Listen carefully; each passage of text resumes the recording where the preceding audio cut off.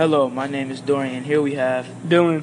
And today we are going to be talking about the first day Elie Wiesel was transferred to Auschwitz, but we will be talking about what happened before he was transferred.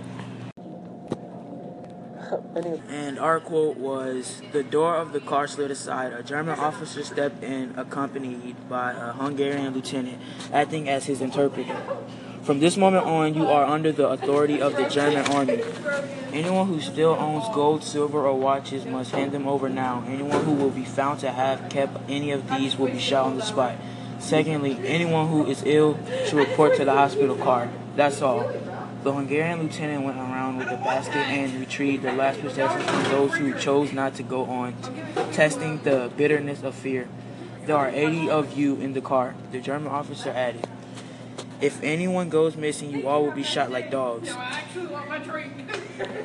But it's basically saying that part of that reading, basically that German officers walked into the car where Elie was and basically taking up all their stuff, gold, silver, or watches, anything they had on them.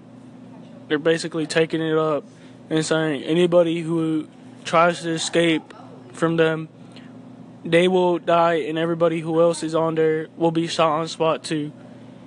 And basically what this is saying is that, like, you're not at home anymore. You don't have control over, like, you or your body now. You belong to the German army forces, so you have to do what they say and, like, go by what they say, and yeah, that's it.